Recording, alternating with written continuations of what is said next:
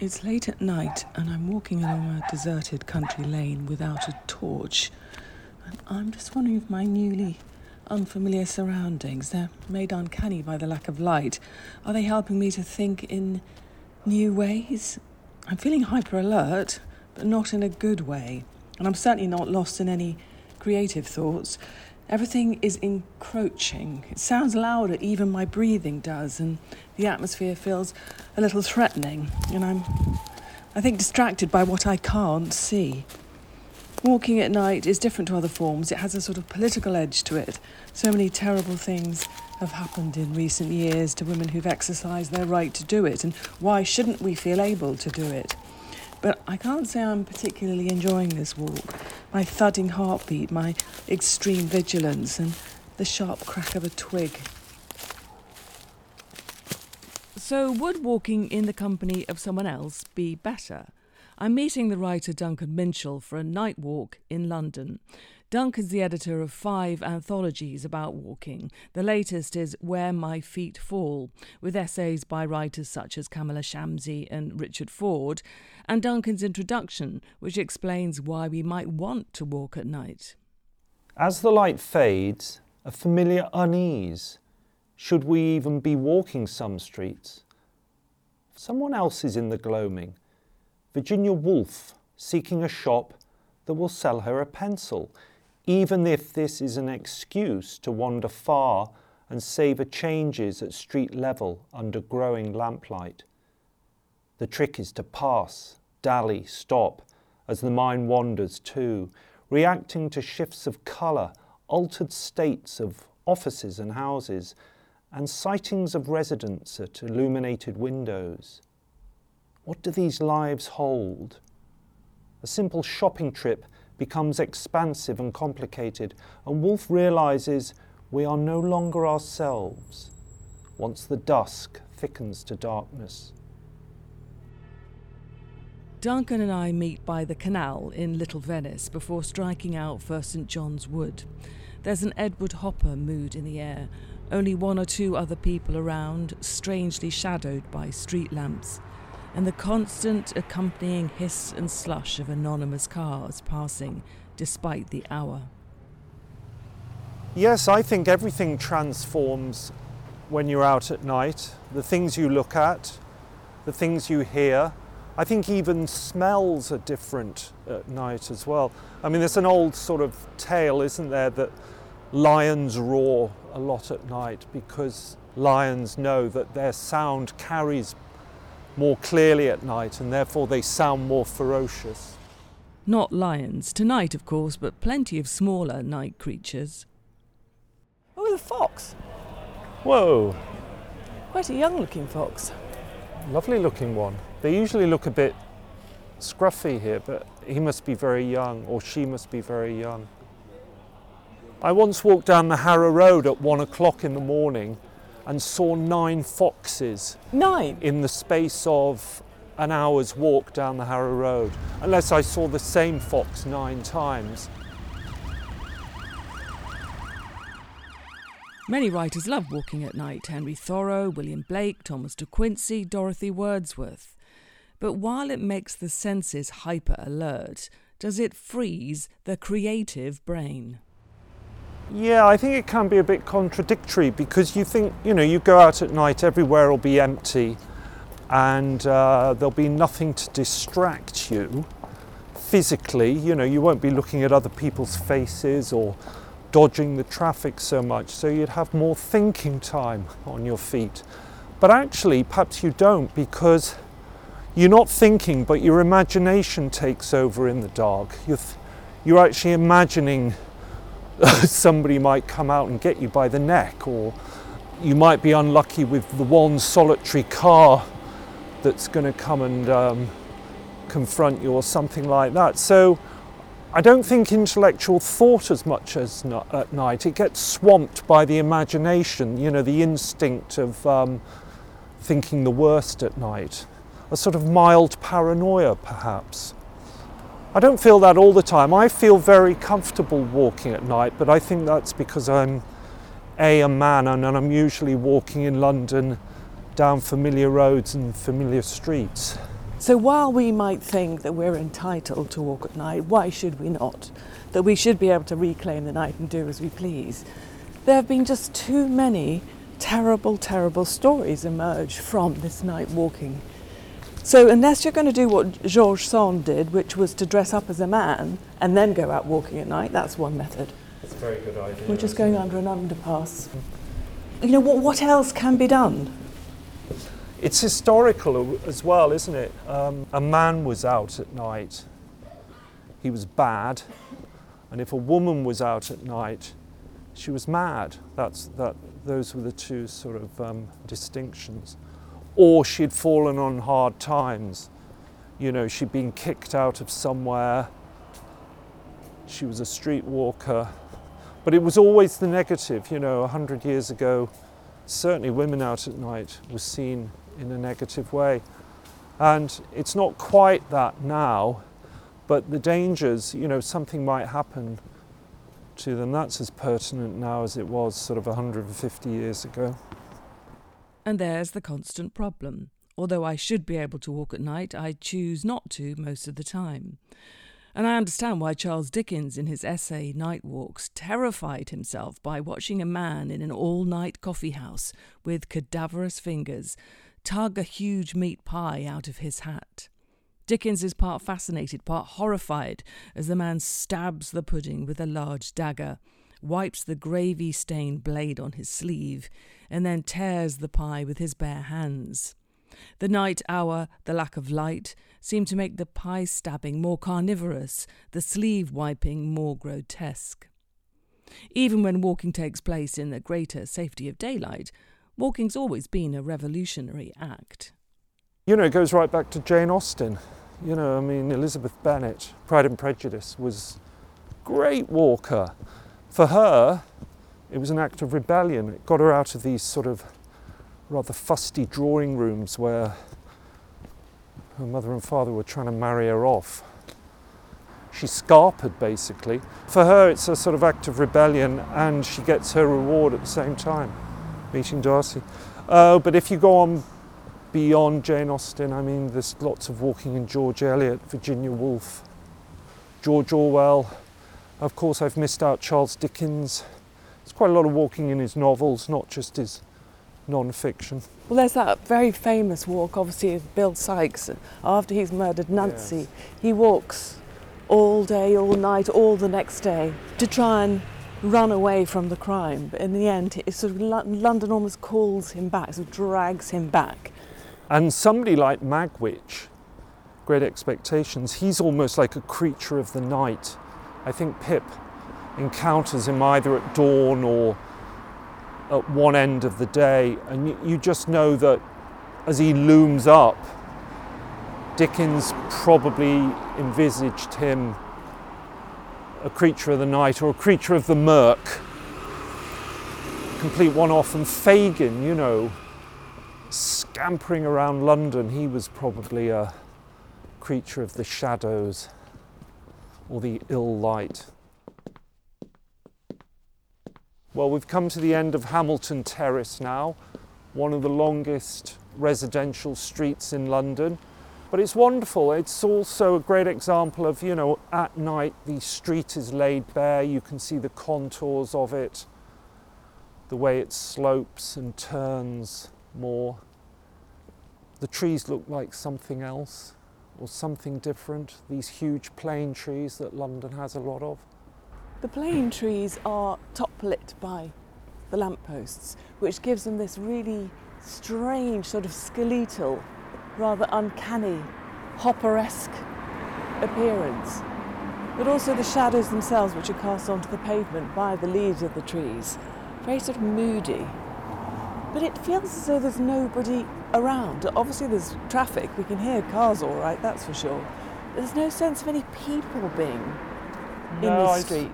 There's also this thing Virginia Woolf goes on about night haunting, that great walking essay she wrote, about looking into the windows and speculating on people's lives the other side. She says something like, what goes on in there, as she peeps through the windows. This is, she makes that great walk from Fitzrovia down to the Strand, and her excuse for this long walk is to go and buy a pencil from stationers, but really what she's doing is snooping through people's windows, speculating on their lives. Actually, if we try and snoop through any windows, they're all kind of set back behind privet hedges, and lots of curtains are drawn. Actually, look, here's a window with no curtains. Should we just have a little peer in there? Again, we can see into somebody's front room, but again, it doesn't feel like there's anybody in there. No. It's very elegant, and there's a television on, but there's nobody watching it. Is it the Dutch who deliberately don't draw their curtains, keep their windows open at night? It's a way of saying, yes, look into the soul of my house. Something That's very like generous that. of them. It is very generous of them. Well, this house, they don't have a Dutch spirit. I mean, that hedge outside this house, the hedge is about 12 feet tall, maybe 10 feet tall. But they really don't want anybody looking. It doesn't even look like a real hedge, does it? No, it does look like a sort of Yeah. square-shaped lump of green plastic. Secrets behind the hedge. And you're right about the lighting, it's all up lighting, so it makes these mansion houses even more magisterial looking. And they're all about 3 or 4 floors. And that one looks the size of a hotel. Yeah. In fact, didn't Sigmund Freud stay in a hotel around here? But I think Freud was around here for a while. And the odd thing about Freud staying in that hotel, before it was a hotel, it was a hospital.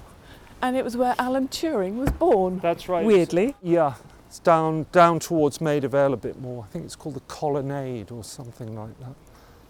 Sid Vicious used to live in St John's Wood as well. I think Sid Vicious was a walker. Can't quite see it somehow. He was a totterer. A totterer or a loller. Yeah. So what's the longest walk you've ever done? I was on an assignment for Condé Nast Traveller magazine, and they said, where do you want to go in the world? And I said, I want to go to South Shropshire. Ludlow, around there, Knighton. What was the thinking behind asking for Shropshire? It's the second emptiest county in England, so I thought, why not walk it? After Northumberland, that is. I had a great time, height of summer. The little C roads, the ones that are just slightly smaller than the B roads, you could walk up and down endlessly for hours because there's virtually no traffic. You just keep bumping into the postman in his van 2 or 3 times. A bit like going for a walk and meeting 9 foxes or whatever it Yeah. was, meeting That's it. 52 Yeah. postmen. Yes. You kept bumping into him on his rounds. One of the more glamorous walks in your latest anthology involves a writer who he's flying from California, where he's seen his mum, to Japan, where he lives. And he decides that the best thing to do to get over the jet lag is to actually stop in Singapore and walk at night for a week to somehow adjust to the different time zone before he flies home. I thought that was quite an inventive use of his time. Yeah, it's a great idea. I mean, it's slightly eccentric, but it sort of has a practical use as well. That was Pico Iyer. He wrote a delightful essay about just mooching around his suburb near Nara. Being suburban Japan, you know, there are about 3 Shinto shrines. He walks past unfriendly dogs. He says the dogs don't like him because he doesn't smell Japanese. He Smells of butter. He smells buttery. The writers who've contributed to Where My Feet Fall walk at night, in the daytime, along motorways, across cities. Comically, 2 of them confess they don't even like walking. Where My Feet Fall is a pretty loose anthology. I just left the writers go out and report back and on any walk they chose to go on. But I think there are some common themes. And I think the big one is really just an appreciation of being on foot and that wonderful thing of how the world comes to you on foot. You know, as a writer, you're at your desk all day and then you break free of that desk and just go for a walk and you embrace the world really. It's as simple as that. Although there are two writers in the book who don't really like walking, but I wanted a few dissenters in there as well. Well, I think the one who makes the most fuss about going for a walk is Richard Ford, Yeah. whose essay is the very first one to start the book with. So as Yeah. I started reading the book, I thought, blimey, Richard, I'm sure you could be a bit perkier about going for a walk if you tried, given that this is a book about walking. But the entire essay is about why he really, really doesn't want to go. He'd rather stay at home and have a drink. Yeah, I called him an ambulatory outlier. And I rather like having his essay starting the collection because it's up to everyone else to prove him wrong. And they do, for the most part. I think he is completely outnumbered, fairly early on in the book. And I am a huge fan of Richard Ford's. Yeah. Obviously author of the Sports Writer trilogy, one of the great trilogies of the 20th century. But it was a really eccentric kind of resistance. Everything about a walk made It's him sort of bristle. anti-walking, yeah. But then there's another wonderful walk by Harlan Miller, who's both an artist and a writer. And essentially he's walking along the hard shoulder of the M11 because he's run out of petrol in this very, very posh car that he's been given in exchange for one of his etchings. But there's something, and this goes back to looking at what lies beneath your feet. And he makes this really striking point for those of us who haven't walked along the hard shoulder of the M11, that actually you imagine it to be completely free of detritus, but it's just cluttered up with so much rubbish. He's clambering over scaffolding planks and discarded tyres. I mean, he almost has to sort of mountaineer over the planks at one point as he attempts to find a petrol station.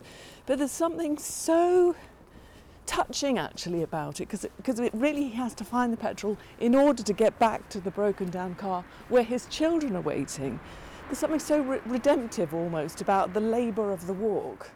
Yeah, it's called Hard Shoulder, and you're absolutely right. And it's sort of walking out of necessity. Most of the walks in the book are recreational or creative walks, but Harlan's walk is out of necessity, simply as you put it.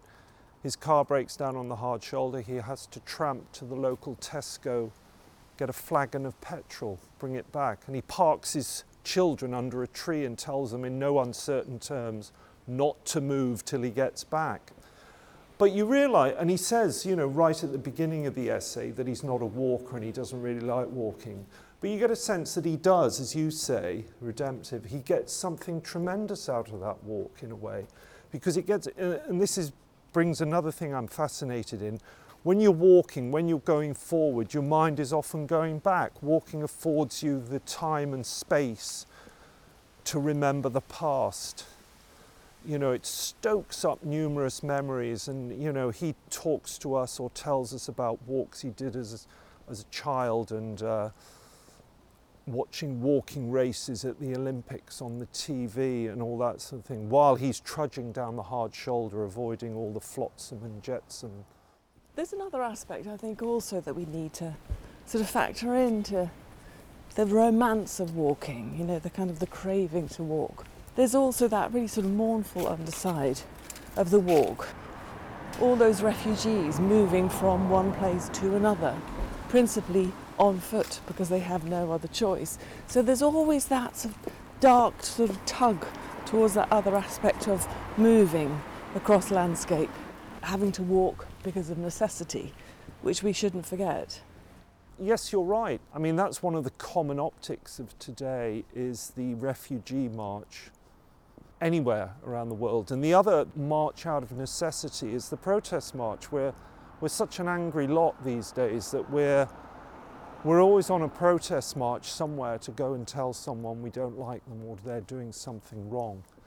So yes, the refugees, that thin line of the refugees and the often packed streets of the protest march. Perhaps you should, in your next anthology, have an essay from someone who is walking out of necessity. Yeah, I think you're right. I'm feeling guilty that I didn't include one in this book.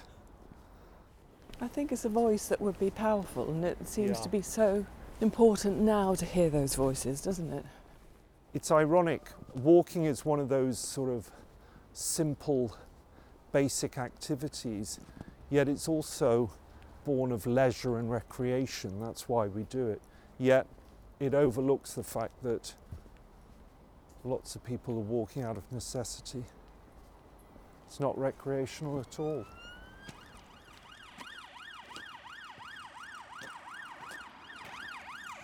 Thanks for listening to Inside a Mountain. Don't forget you can listen to earlier episodes from Series 1, Walking the Jurassic Coast with international cellist Natalie Klein, Getting Lost in Strange Loops with mathematician Marcus de Sotoy, Sea Swimming with artist Anna Koska, and Searching the Gloucestershire Countryside for poet and composer Ivor Gurney.